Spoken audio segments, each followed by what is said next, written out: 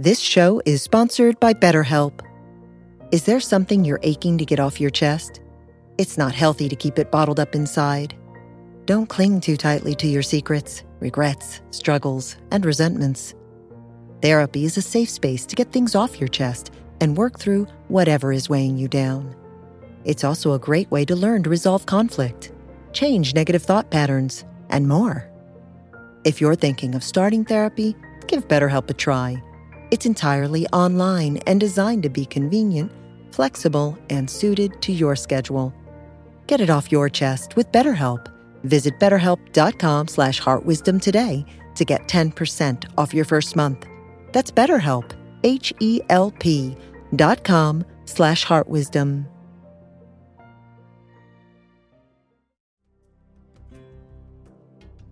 And so what we repeatedly direct our mind to in this society is consumerism and materialism and addictions of different kinds.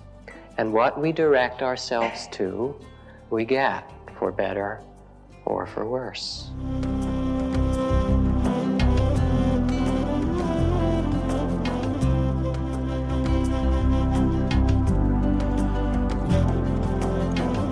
Welcome to the Jack Kornfield Heart Wisdom Hour. We are delighted to share with you Jack's innate common sense wisdom and his clear, open heart. If you are interested in supporting Jack's podcast, go to BeHereNowNetwork.com/Jack.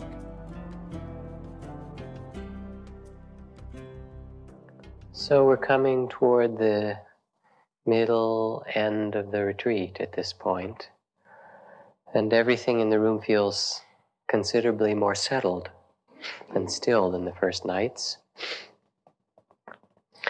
This evening I'd like to speak in a way that addresses where we are now in our practice, and also that begins to address the movement of this mindfulness that we practiced and this understanding into the world outside.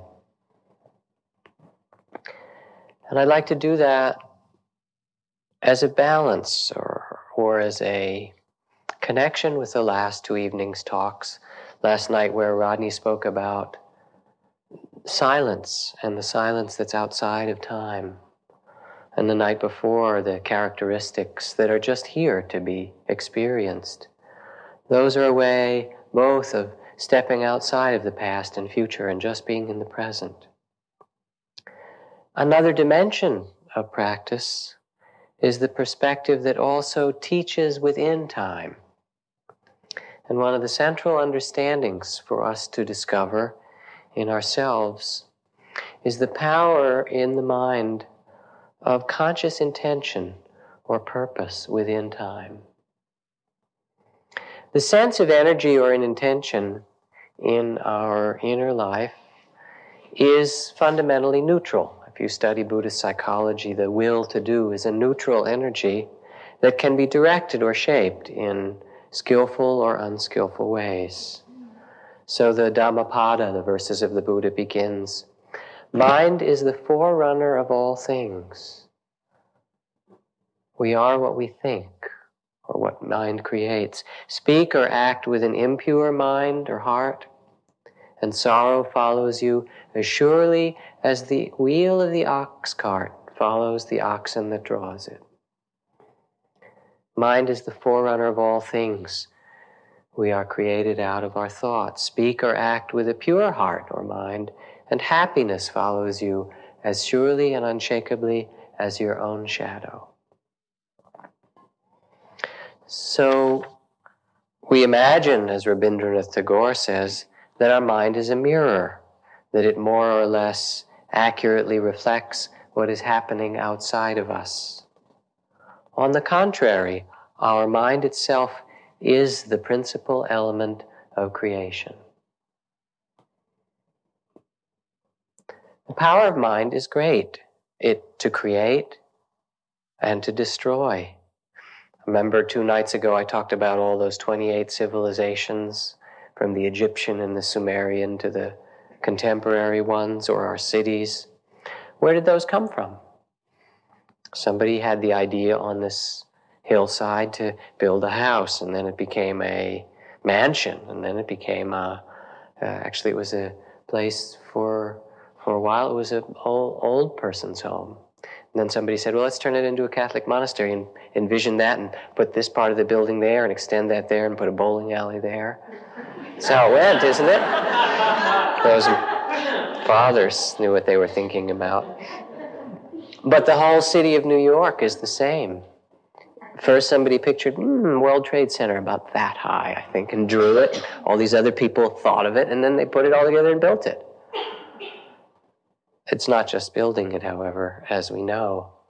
That same power is the destructive power that was going to bomb Iraq back to the Stone Age during the Kuwait-Iraq War, or that has destroyed hundreds and thousands of cities and towns around the world by the force of prejudice and hatred and greed. So this is the mind or the heart. It can create all kinds of things. Now, a long, long time ago, before you were born, there was a Buddha before this Buddha, Siddhartha Gautama, named Dipankara Buddha. He was the prior Buddha to Siddhartha Gautama. And Dipankara Buddha was a magnificent expression of peace and compassion and awakening, such that wherever he walked through the Middle Kingdom of India, people were amazed and inspired and awakened. And it happened that Dipankara Buddha was walking one day, coming through a forest to a great palace where he had been invited. And all the people of that area said, who's coming? A Buddha? We must make it beautiful for him. And they took the most beautiful cloth they had, the silk and the cotton and the fabrics, the linen, and they laid a path for him through the forest so that he could walk without even getting his feet dirty on the floor of the forest. And he walked as a Buddha did, mindfully, beautifully. There was one young man there, as Buddhas do, one young man there who said, a Buddha's coming, I must see him. And he said, I'll do my part, just at the last minute, let me do some other path. But it happened Dipankara was walking along before he had time to get the proper cloth to finish his part of the path, and there was mud in that. So he looked, what shall I do? And he lay himself down, and he said, let the Buddha walk upon me, and in this way I will provide ease for him and honor him. And this great being, Dipankara Buddha, walked along the path with this tremendous grace and beauty. And this young man looked at him and said, I will do whatever it takes. I hereby make a vow that whatever it takes to fulfill human existence like this Buddha, I too shall do. And as Dipankara Buddha walked across his body, he nodded and said yes in affirmation, having heard in his own heart this vow, yes, you too shall become a Buddha. So then, this young man practiced for a period of time, following that vow, of 4 immensities and 100,000 Mahakalpas. He practiced patience, the perfections of compassion, of truthfulness and integrity, of kindness, of steadiness of mind, of concentration, of inquiry and wisdom. 1 Mahakalpa is described as the length of time. Some of you have heard this before. If you have a mountain as high as Mount Everest, 7 miles high, 7 miles wide, 7 miles long, huge mountain, and every 100 years a bird comes along with a silk scarf in its beak, and it drags the scarf along the edge of that mountain, wearing it away. When that mountain is worn down by the bird, that is 1 Mahakalpa. So 100,000 Mahakalpas and 4 immensities of patience, kindness, perfecting integrity, honesty, for the fulfillment or the ripening of that vow. Traditionally, Buddhist teaching is filled with the understanding of the shaping or direction of mind, of the direction of intention. So one begins practicing by starting by saying, may this practice be of benefit to others. One ends it, as we will end this retreat, by sharing merit. May all of the good deeds that we've done, the moments of kindness and truthfulness and mindfulness here, have benefit to ourselves and to the awakening of all other beings. So that intention is repeated. What kind of intentions do we see repeated in our society? Look at the magazines and television and newspaper, advertising. The intentions, you should have more, right? Instead of I vow to save all beings, it's I vow to get more income out of my savings, or I vow to have more of this kind of product, or have this wonderful vacation, or these clothes. And so what we repeatedly direct our mind to in the society is consumerism and materialism and addictions of different kinds. And what we direct ourselves to, we get, for better or for worse. Remember what, I guess it was George Bernard Shaw said. He said that about desire. He said, how does it go?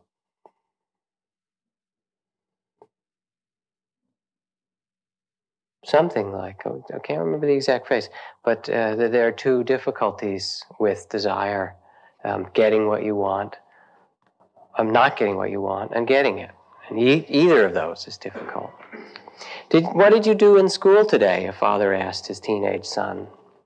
Oh, we had lectures on sex, was the boy's reply. Lectures on sex? Well, what did they tell you? Well, first there was a priest who told us why we shouldn't. Then a doctor told us how we shouldn't. And finally, the principal gave us a talk on where we shouldn't.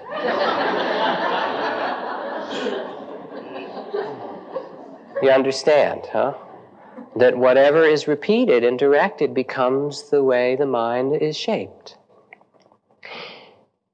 The power of intention of the heart is understood and taught from very young in the Buddhist countries. Through a series of stories called the Jataka tales, or the tales of the birth stories of the Buddha before he was Siddhartha Gautama, on those 100,000 Mahakalpas of training lessons. And again, a long time ago, before you were born in this incarnation, the Buddha was born as a beautiful parrot in the forest. All these children in Asia know these stories. They love them. And this parrot had resplendent feathers of every rainbow color.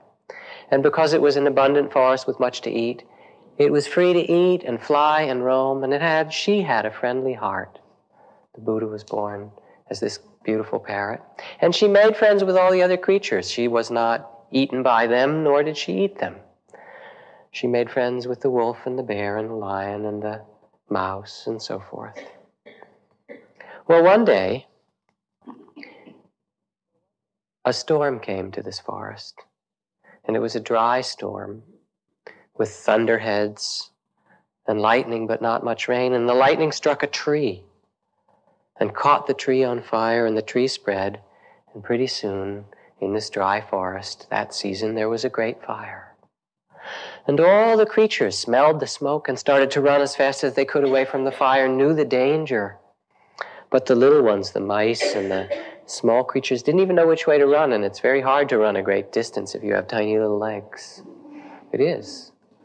And even the big creatures tried to run away, not for sure knowing the right direction. The winds were up, it was a big storm, the fire was blowing rapidly.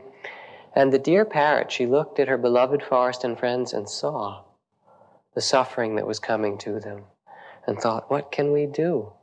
What can we do?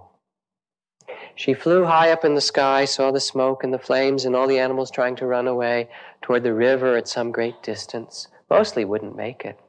And she flew over to the river and went down to the river and without much thought ducked herself into the water thinking, I must help my friends, and got her feathers wet and flew back up through the smoke and flames of the fire, looked for some creature she knew and flew down as close as she could and shook her feathers, the little water that was on it, to give them some cooling. And then she flew back over the fire and ducked into the river and got her feathers wet and flew again over the fire. Again and again, a number of times, to save the friends that she could, as best she could, and to help put out the fire. That's all she could do. And as she did it, her wings got blackened and she got tattered. And the gods in the heavens, who were busy enjoying themselves, as gods do, were seated, and one of them, one of the great gods, felt his seat become warm. And it said the seat of the gods becomes warm when something unusual happens on earth. So he said to the other gods, have you noticed our seats are becoming warm? And the gods looked down and they saw the scene of the fire and the forest and the creatures running away, and this bird, this parrot, dipping in the river and going through the smoke and flames and trying to find animals to drop these drops on, trying to put out the fire somehow. And they said, look at that silly creature. What can she do? But the great god Saka, who sat there, was strangely moved by this and said, I must look closer. And as he looked closer, given the great power of mind, he sort of leaned over and found himself falling through the air and turning into a great eagle as if for him to look closer. And he flew down and came down near the fire and came near the parrot as she was ducking herself into the river and coming up. And he said, what do you think you're doing? She said, I'm trying to help put out the fire, but I don't have much time to talk now. Excuse me. Kept flying. And he followed her, and she found some creature and shook off the things and flew back through. And she ducked in again, and he said, do you think this is going to make any difference? And she turned to him and she said, advice is not what I need right now. Are you willing to help or not? And he kind of flew along and watched her again. And then she flew back to the river and back over the fire, getting more tattered. And he said, why do you keep this up? And she said, what else can I do? If I can even help one creature, how could I not do it? And it stopped the eagle in flight. And he was somehow touched in his heart. And he thought, if I could help even one creature, why would I not do so? And a tear began to roll down his cheek.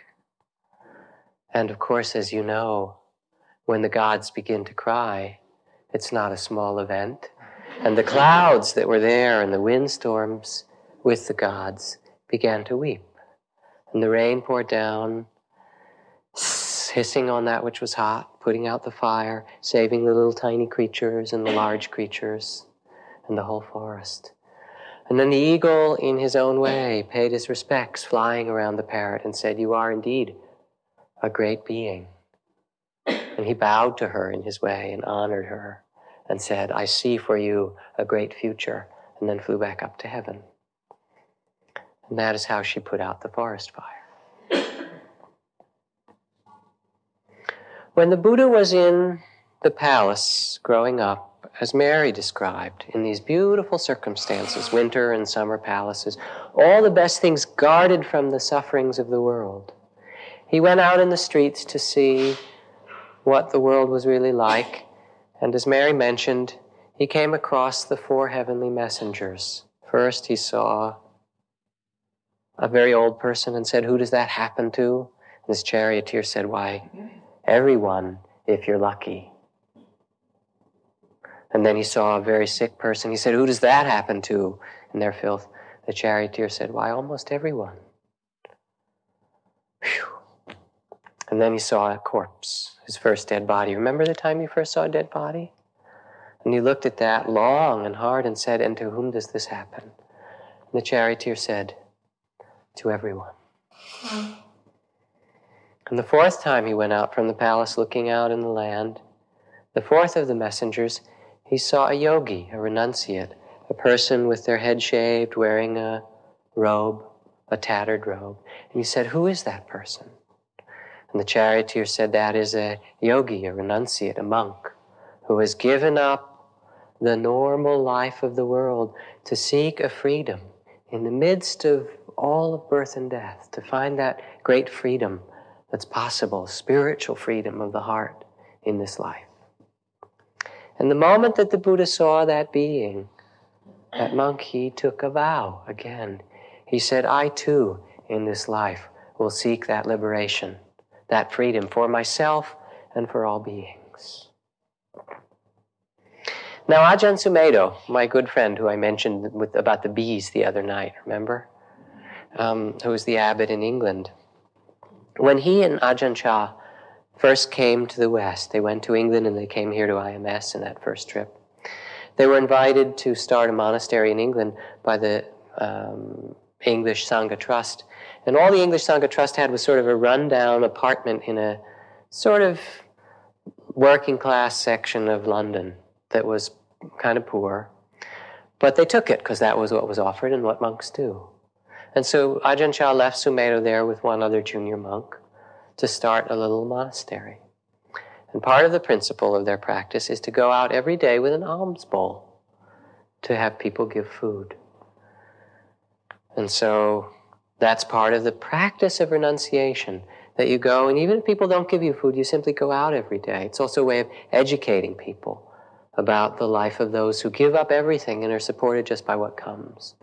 So they'd go out walking in the streets in London, nearby or in the park, every morning with their bowl, usually get nothing. After a while, some of the kids talk to them and would, put in an apple or something once in a while, but mostly nothing. One day, Ajahn Sumedho was walking through the park with his begging bowl, kind of dignified way, and an older man came jogging by, and he stopped, looked at Ajahn Sumedho, and he said, "What are you? Who are you?" And Ajahn Sumedho said, "Well, I'm a forest monk from the traditions of the forests of Southeast Asia, and I'm out with my alms bowl as we do every morning in case people wish to offer food." The man said, "Well, what are you doing in London here?" He said, "Well, we've been offered this little apartment nearby by the Sangha Trust, so that's our monastery. But we really generally live out in the forests and more in the wilderness." The man looked at him and he said, "Well, I have a forest I've been planning to give away to someone to take care of. Would you be interested in being trustee for this forest, this beautiful forest, some hundreds of acres?" And they had a discussion. At the end, he bowed to him. He said, "Then I hereby offer you this forest. Come and see it." Right? So he didn't get much food, but he got 400 acres in Kent. That's kind of like getting 400 acres in Westchester County or something like that, of exquisite land given. We asked Ajahn Chah why it was that he had his monks go out every morning with their begging bowls. And he said, of course, it's because it's their practice to learn renunciation, to teach people the lives of monks. But he said there's another equally or maybe a more important reason. And that is that you must remember, he said to his monks, that you are the fourth of the heavenly messengers. So that when you go out, you don't know who will see you and what it will touch in them and what vow it might awaken in those other beings who see your presence. The day for a monk is filled with the creation of intentions to awaken. You get up, bong, bong, there's the gong in the middle of the forest. You wake up at 3 or 3:30 a.m., you come, you chant, you sit, you walk together back in solitude. And the first things after you wake up is you do chanting, Iti piso bhagavārahang samma sambuddho. You honor the Buddha. I honor the awakening of the Buddha and the Buddha nature in all beings. I vow in this day to bring that awakening to my life and to the earth. I honor the Dharma, the awakening to the law. I honor the Sangha, that we all awaken together. So it's a praise to the Buddha, Dharma, and Sangha, and that we might all awaken together. And then you dedicate your day. Dedicate, may what I do today bring merit to all. Another vow you take. And then there's a chant, Gesa, Loma, Naka, Dajo, Tanta, which is hair on the head, hair on the body, nails, teeth, skin. You begin to chant the 32 parts of the body. Liver, heart, intestines, blood, lungs, all of that. You go through that, and you chant that to say, I do not possess this. It's just these parts operating. And may I remember this through the day and use this body that I've been given to awaken. And then you do a chant about the 4 heavenly messengers of sickness, old age, and death. Maranampi dukkhaṃ, maranampi dukkha. There is the suffering of death. We are all, every single one of us, to experience that, the suffering of aging. May I remember this and dedicate my life, knowing that there's aging and loss and death, to compassion and to freedom of the Buddha in the midst of it. It's like Thich Nhat Hanh, who teaches these gathas or poems that one does, even, as you take a meal, may this meal bring the strength to awaken. Or as you drive before you get in your car, this little poem, I enter my car, may I drive in a way that brings safety and compassion to all beings.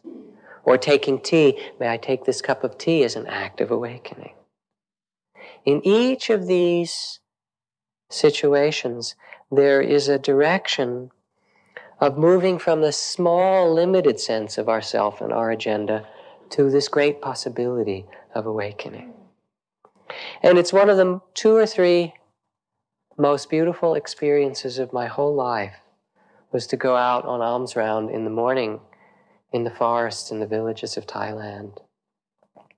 You walk through the villages, especially when I was there at first, 25 years ago, just as the sun is coming up on those little dikes in the middle of the rice paddies, and you come into a village, there was hardly any cars or trucks. There were cows and water buffalo and dirt streets. And people would be waiting at sunup, kneeling in the dirt by their houses with the rice that they'd just heated for their morning meal. And they'd wait as the monks came by and offer that rice and offer some food. And it was the most beautiful thing. Sometimes very, very poor people. But they would say, we want to give even of this little bit that we have to you because we so treasure awakening. And as you walk through the villages, you can't say thank you. Thank you for that mango. I really wanted a mango this morning. Or, thanks for that curry or something. You don't say anything. You do it in utter silence. You just walk and receive it. You don't even bow back. You just take it. But what you can do, and in fact what you must do to feel good about taking their food, is as you receive their offerings, it becomes an intention. May I use this food to honor the awakening of compassion and freedom in myself and in all beings. To use it to awaken. The attainment of wholeness, says Carl Jung, requires one to stake one's whole being. Nothing less will do. There can be no easier conditions, no substitutes, no compromises. So the way that we live and shape our mind becomes our future. It becomes our habit, the karma of habit, over and over again. I could see it because it's so profoundly clear when you die. I told you about my father, who had been frightened and paranoid a lot in his life, and when it came to the end of his life, there was a great deal of fear. And it had been his habit, so that he could hardly let himself sleep because he was afraid what would happen when he closed his eyes. You die in character, it said. That is, you die as you have lived. Sogyal Rinpoche, in the Tibetan Book of Living and Dying, gives some teachings on what it's like to die physically that come from Kalu Rinpoche. I remember also hearing these from Kalu Rinpoche in a series of teachings that he gave to us, a group of Western students some years ago. And he said, as you're lying there, coming close to death, there is a dissolution of the inner and outer elements. The earth element, our body begins to lose its strength. We're drained of energy. We cannot stay upright or hold anything or support our head. We feel as though we're falling, sinking underground, being crushed by a great weight, as if a huge mountain pressed on us. We're being squashed. We feel heavy, uncomfortable. We may be asked to be pulled up. Our teeth sink in. Dark stains appear. The aggregative form, earth, dissolves. Then water, we begin to lose control of our bodily fluids. Our nose begins to run. We dribble. There can be discharge from our eyes. We become incontinent. We can't move our tongue. Our eyes start to feel dry in their sockets. Our lips drawn and bloodless. Our throat sticky. We tremble and twitch. Our nostrils cave in. The smell of death begins to arise. Or sometimes we feel as if we're drowning in an ocean of water being swept away by a river. And then fire. Comes this great heat. Our mouth and nose dry up. All the warmth of our body begins to seep away, usually from the feet and hands toward the heart. A steamy heat can rise from the crown of the head. Our breath gets cold as it passes our nose. We can't drink or digest anything.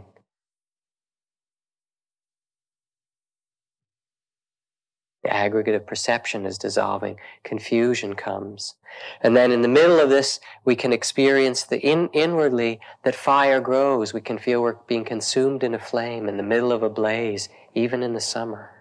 And then the air becomes harder to breathe. The air seems to be escaping through our throat. We rasp and pant. Our breaths are short. Our eyes roll up, breath becomes labored, and we feel ourselves slipping away from contact from the world. And then great winds arise that move our consciousness.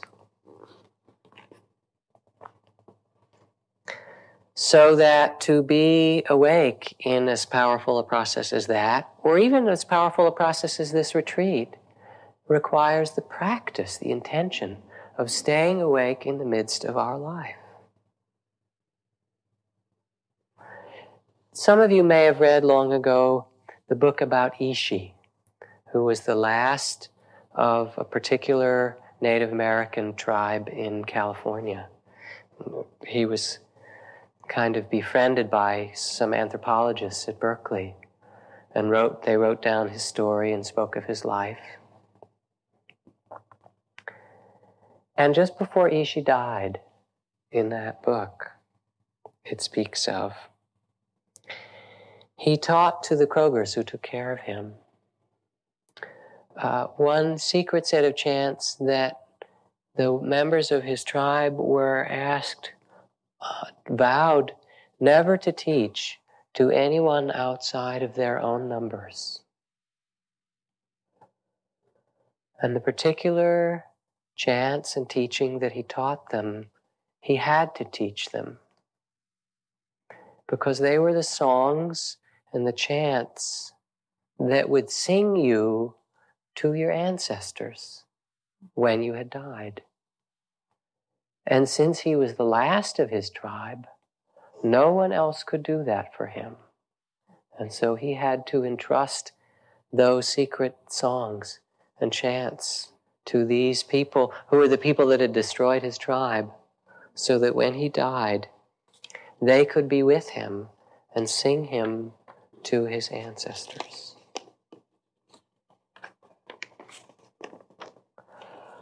Whether it's death or life, it's really kind of the same thing, isn't it? We sit here, each day is a new day. We're born. Each sitting is a new sitting. We are asked to bring ourselves fully, to awaken in this life, in the present. When the Buddha sat under the Bodhi tree, he put his hand on the earth, touched the earth, and he asked the goddess of the earth for that support, that he said, I will not get up until I'm awakened. And he'd done all of the proper preparation. It wasn't kind of like the first time this happened. But he said, I feel really ready. I ask for the support from the goddess, from the earth, to bear witness to this vow, this intention. And then he sat on that night, through everything, through every temptation and every difficulty that could be thrown at him, and held it all, touched it all with compassion, until finally all of the fire and aggression that Mara would throw at him, every difficulty, he just met with the heart of compassion, and it turned to flowers at his feet. He sat in the midst of that. And then in the middle of the night, he looked deeply and saw all his past lives. Whether you believe it literally or as a metaphor, it doesn't matter. We have many lives in this lifetime, don't we? Each day. And he saw them created according to karma, how he acted, created the conditions that would happen in the future and how others would treat him from birth to birth. And then he looked and saw the lives of other beings over and over. And finally, in the center of that, he found that place where he stepped out of the cycle of suffering and reaction of birth and death, out of that small sense of self, and came to nirvana, to perfect peace and compassion, where he wanted nothing in the midst of that all, where he had untangled himself from all those reactions and that whole sense, small sense of self. And he became free. Now our practice isn't to honor that, but it's to re-experience that in ourselves as the Buddha. When we awaken, we also discover that what we find, that freedom, was always here. It's no place else, it's always here. However, even though it's always here, we find that we need to reawaken over and over. Enlightenment after enlightenment, someone said, or another teacher said, today's satori is tomorrow's mistake, right? That you can't get it, well, now I had that enlightenment yesterday. But rather it comes again and again, moment to moment enlightenment. I have some friends who've done long practice in the Buddhist tradition where they do dream yoga, where you cultivate the power of being awake during dream time and lucid dreaming. And the way that dream yoga is done, it's done in the middle, for example, it's taught in the middle of a 3-year Tibetan retreat after a couple of years of very intensive practice. And part of the awakening of lucid dreaming, of that power to stay awake, comes from all the practice you do prior to it. And then for 2 or 3 weeks as you start dream yoga, you make the resolve over and over during the day, I will be awake and fully aware as I fall asleep. I will be fully aware as I dream. And you say that over and over and over again. And then at some point, after a few weeks of reciting that with some other vows and prayers, guess what happens? And the powerful concentration that's developed is that you're awake during dreams. Intention in meditation is very strong when concentration gets strong. So that in the kind of deeper levels of meditation and the teacher training that one might do in Asia in certain monasteries or certain points in practice, the mind becomes quite malleable. And if you're really concentrated, you can direct it quite quickly. And you may say, as you sit and we get still, may rapture arise. And you just make that vow and your body's filled with rapture. May concentration arise and you become very steady. Or you may direct in that malleability the intention to say, may I see the arising and passing of all things, as I've seen before, this very deep experience of all things like dissolving and appearing. And if you have very deep presence and concentration, and you make that intention, it appears before you. It's quite a wonderful thing. May I be filled with light. Guess what happens? Filled with light as a yogi. So that's part of kind of advanced training in meditation. But it's there, and then it's worth talking about, because it's not that far away. I mean, certain people have temperaments that allow them to concentrate easily, certain don't. And you don't need those experiences to become wise. But for a percentage of people who do yogic, meditative, vipassana practice and so forth, for a certain percentage that happens over time. And I talk about it more to give you a sense that there are all these direct ways to work with intention. Now, there are limits to it. The Buddha said, suppose you were to make the intention, I won't grow old, or that I won't die. He said it's like a man who comes along and brings a stick with fire on it, says, I'm going to light the Ganges River on fire. Or with a shovel and a bucket and says, this great earth, I'm going to dig this earth up so there's no more earth. Would he get very far in either of those cases? Not so, my friends. Similarly, one cannot take a vow or set an intention for that which goes against the Dharma, against the laws of nature. You can't say, I will not grow old, or I will not die. Or no more than an apple seed can say, I will be a mango tree. But an apple seed can be part of the intention to be the most beautiful apple tree, the most fecund apple tree. We can water and fertilize and bring the proper temperature and plant the seed in the right place. So for us, what's possible to manifest for a human being is the most beautiful human being. And in some way, the word Buddha is simply a word for beautiful being. You have this beauty within yourself that is the most beautiful compassion and freedom that is your own nature. And that is what's possible. So there are vows that are often taken in the Zen tradition or the Mahayana tradition. One begins by taking vows such as the four great vows. Sentient beings are numberless. I vow to save them all. I vow to master all of the desires and passions of the world. I vow to master all of the teachings of the Dharma. I vow to fulfill the unfulfillable Buddha's way. All these kind of almost endless vows. Now, what does it mean to make that kind of a vow or intention? The great Zen ancestor Hui Neng says, my friends, we take these vows to save or bring freedom to an infinite number of beings, but what does it mean? Does it mean I, Hui Neng, am going to go out and deliver them all? And who are these beings but reflections of our own mind? The deluded mind, the fearful mind, the greedy mind, each of them must be delivered by that great awakening that is our own.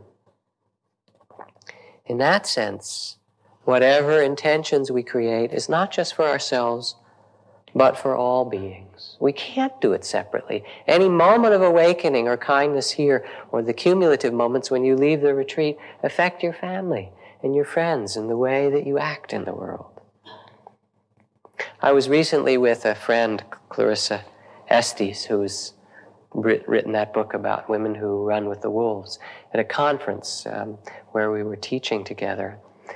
And she got up to give a series of talks, beautiful talks about working with death as an advisor in life. And at one point she said, I want to tell you about my own Jungian analyst. She said, I worked with an old man, Professor Vasavada, who was an Indian man. And when I first went to work with him, in his apartment he had a little kind of thing on the wall and framed, and I went over to look and I said, what's that? And he said, oh, that's my certificate for being a Jungian analyst. So I went to look closely because it was very small, and it was handwritten, and it said, to whom it may concern. You know, V.K. Vasavada is a Jungian analyst. I say so, Carl Jung. Right? But she said what drew her to work with this man was that she was at a big gathering of Jungians. She was just beginning to study this in Zurich, and Switzerland is a pretty formal culture, and the Jungian culture is also a very formal and staid culture in a certain way. She said there was a meeting, and they were talking about transference and what you get in, how you work with patients, and someone was speaking and saying what the Jungian analyst brings to the patient is a kind of grace or blessing, that they're there and they're willing to listen and hear whatever that person has to say. And by the presence of the analyst, that person grows and flowers and opens. And she said Professor Vasavada was raising his hand and no one saw him. He's this tiny little Indian man. So finally he stood on his chair and raised both his hands. A very un-Jungian thing to do. And they called on him. And he said, my friends, he said, it is not we who give the grace to those patients to come to see us. He said, it is they who bring us grace, and we would die without it. And it's true. It's true in our interviews. I mean, it's a long day to do interviews, and it is so wonderful because we get to sit and have the grace of what you what you discover, or what you suffer, or what you work with. So we awaken together. It's never separate. Now in the monastery, there are the regular ways of doing this. The refuges are recited 2-3 times a day. I awaken like the Buddha. We do it over and over. The precepts are recited. I vow to not harm through speech or action, over and over. Forgiveness practices are done regularly. Confession is done not because of sin, but I've fallen asleep, I've broken vows in this way. I again take the vows to awaken. We do it over and over again. So to set intention is not a matter of once or twice. Okay, I'm going to awaken. Oh, this isn't the story I was looking for. It's said that long ago in a valley, 7 white doves lifted off from this valley and flew across the valley and brought a great sense of peace and flew up to the mountaintop. A number of generations later, one more thing about that. On the last of the 7 birds, there was a black spot on its wing. A number of generations later, the same story was told on a magical day in the summer. 7 great birds lifted off from this valley and flew to the mountaintop. But the birds were all black. You know the game of telephone when you're a child? There was a little black spot and it became the black birds. You can't do it one time. The setting of intention will get lost if it's one time. But it's done over and over again to renew that possibility that we can awaken. Even in the midst of difficulty, Rabindranath Tagore's poem, I thought my road had come to its end and the time come to take shelter in a silent obscurity. Everything was at its end. But I find thy will knows no end in me, and when old melodies die out on the tongue, new melodies burst forth from the heart. Even in difficulty is the possibility of immense freedom. And the freedom the Buddha discovered was here and now for anyone. Where I live in California, Spirit Rock Center is in Marin County, is not so far from the largest prison in California, which is San Quentin. And some of the Sangha members work in San Quentin, doing various things there. This is a letter not from one of our community members, but from another person who I just barely know, a teacher who runs a group in the prison, named Gary Zukav, a writer. And he wrote it to the people in San Quentin a little bit after the time of the Los Angeles uprising, or riots, whatever you call it. He said, "My dear soul brothers, I think of you often and I miss you. Our time together was the best men's group I've ever attended." Imagine that. He said, "And I'm so happy to have made our connection. I've been watching the LA riots, as many of you must, with many great feelings. Looking at all the actors involved, Rodney King, Reginald Denny, the police, the rioters. The most wonderful aspect of this drama for me was Rodney King's talk on television. Is it not remarkable how the journey that he has taken through a terrible and humiliating beating has allowed him to be able to give a message of love, reconciliation, and healing to the entire world with an authority that not one human being can deny him? Can you imagine the impact that would result if Reginald Denny joined together with Rodney King in asking the human family to live together consciously and lovingly? My friends, the same thing is possible for you. Can you appreciate that you are living in one of the most intense environments of fear and separation on this earth? And do you not see that it too, your experience in San Quentin prison, will give you the inner understanding, can give you the inner understanding and authority to live and act and speak in this world that no one can deny you and that needs it so much? Of course, I'm suggesting that this is exactly the case. So the freedom that the Buddha speaks of is not far away. And the power of that intention and the power of the heart, of the mind, is to discover that again and again where we are. Now, the danger in this talk about intention is that you might confuse intention with will or effort. I'm going to make myself this way. I'm going to make myself into a Buddha. I'm going to make myself compassionate. I'm going to make myself concentrate and have those experiences he talked about, right? Or whatever it happens to be. And that's not what I'm talking about. That's fighting against yourself. That's struggle. There's really only one intention or effort that is at the heart of all of these words tonight. And that is simply the intention to awaken.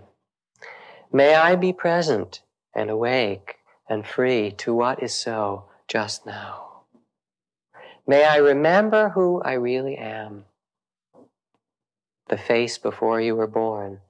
That book, Alan Watts' book, that he wrote on the taboo against knowing who you are. May I remember who I really am. Pretending we sleep. Believing we sleep. Believing we awaken. When all along something in us knows what's true, knows who we are. So the Buddha sat under the Bodhi tree, and when the morning star arose and he felt utterly free, he said, "Seeking but not finding the builder of this house, I wandered for a long time. But now, house builder, you are seen at last. You shall not build the house of sorrow again. The rafters are broken, the ridgepole is shattered. My mind is free, open, boundless.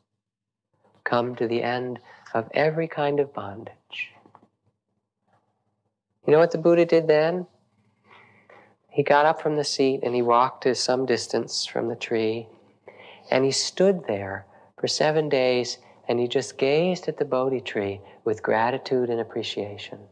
Just looked at the Bodhi tree for 7 days with appreciation for that spot. Then there's places where he did his walking meditation, and if you go to Bodh Gaya where this tree is, again, this is a great myth. It's one of the world myths, so you needn't take it literally, but it's fun to talk about it in that way, and who knows, it might be true. Anyway, if you go there are these beautiful stone lotuses near the side of the Bodhi tree that are set in the ground, which are his walking path. It's a stone lotus for every step the Buddha took. We become what we seek.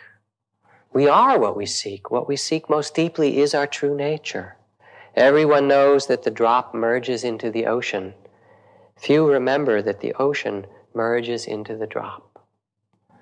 That what we seek is our true nature. And it has a wonderful power when we rest in that to transform the world around us. So my good friend and teacher who's been here a number of times, Mahagosananda, a Cambodian monk who's now the patriarch of Cambodia, led a peace walk during the elections in Cambodia about 6 months ago, through the mountains, through the Khmer Rouge territory, with a number of other monks and nuns and lay people. 500 people walked. They rolled a grenade out at them and machine gunned them when they were in this temple, and people were injured, and they just kept walking. They said, if we who practice peace can't bring peace to this country, who else could do it? So they walked. And people would come, even the soldiers would come and put their rifles down by the side of the road and bow when they walked by and say, please, we don't want to kill anyone anymore. Please help us find peace. And his intention, he said, with every step, we make the intention, may this walk, may our steps bring peace to this land. And that was the chant they did, the vow, may our walk bring blessings and peace from every step. I kind of wonder why the Pope and the head of the Eastern Orthodox Church, and the great sheikhs and mullahs from the temples in Turkey and Cairo don't all go hand in hand together and walk through Bosnia, and say, stop this.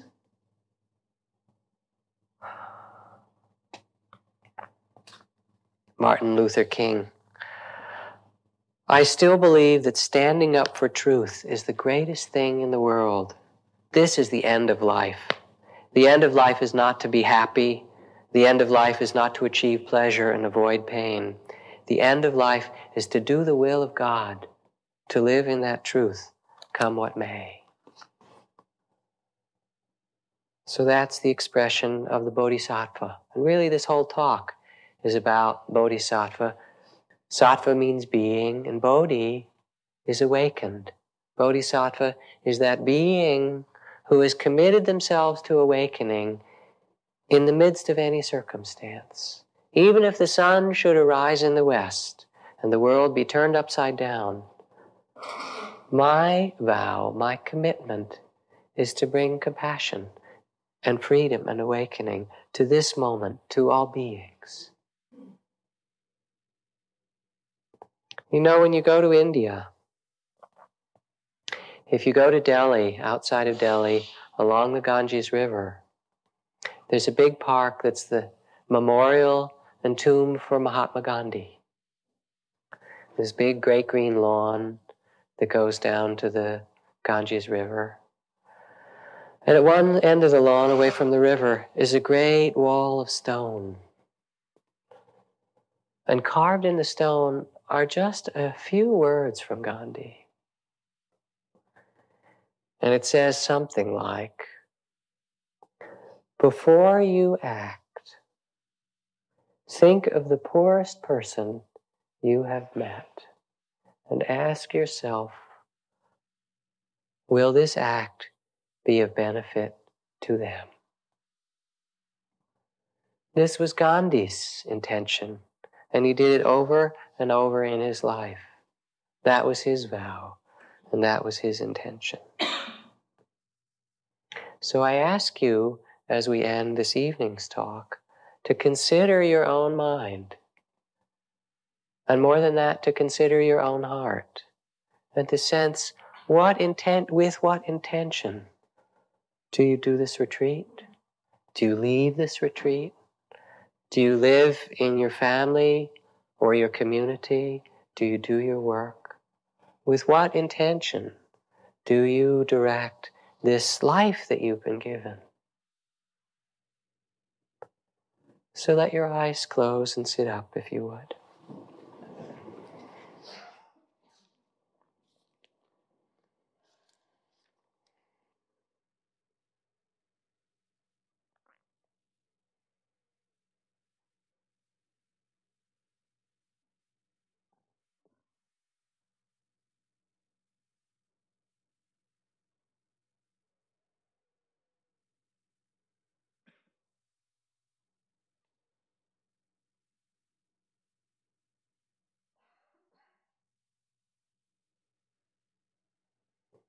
It's very important that you understand the essence of intention, which is beauty. That it's not to say, oh, I shouldn't judge, or I shouldn't do this, or I shouldn't eat so much, or I should do this. You know, that's kind of the small mind. But the kind of intention of the Bodhisattva is really the intention that loves beauty and grace and mercy. May I awaken, and may I bring the spirit, the great heart of a Buddha, awake in all things in this life. So I end with a poem that is not a Buddhist, but a Christmas poem, because it's important to honor that this awakening has so many forms. When the song of the angels is stilled, when the star in the sky, that same star that was there for the Buddha seemed to be there in Bethlehem, when the star in the sky is gone, when the kings and the princes are home, when the shepherds are back with their flock, may the work of Christmas year-round begin, to find the lost, to heal the broken, to feed the hungry, to release the prisoner, to rebuild our nations, to bring peace among peoples, to make music in the heart and to find freedom in the world.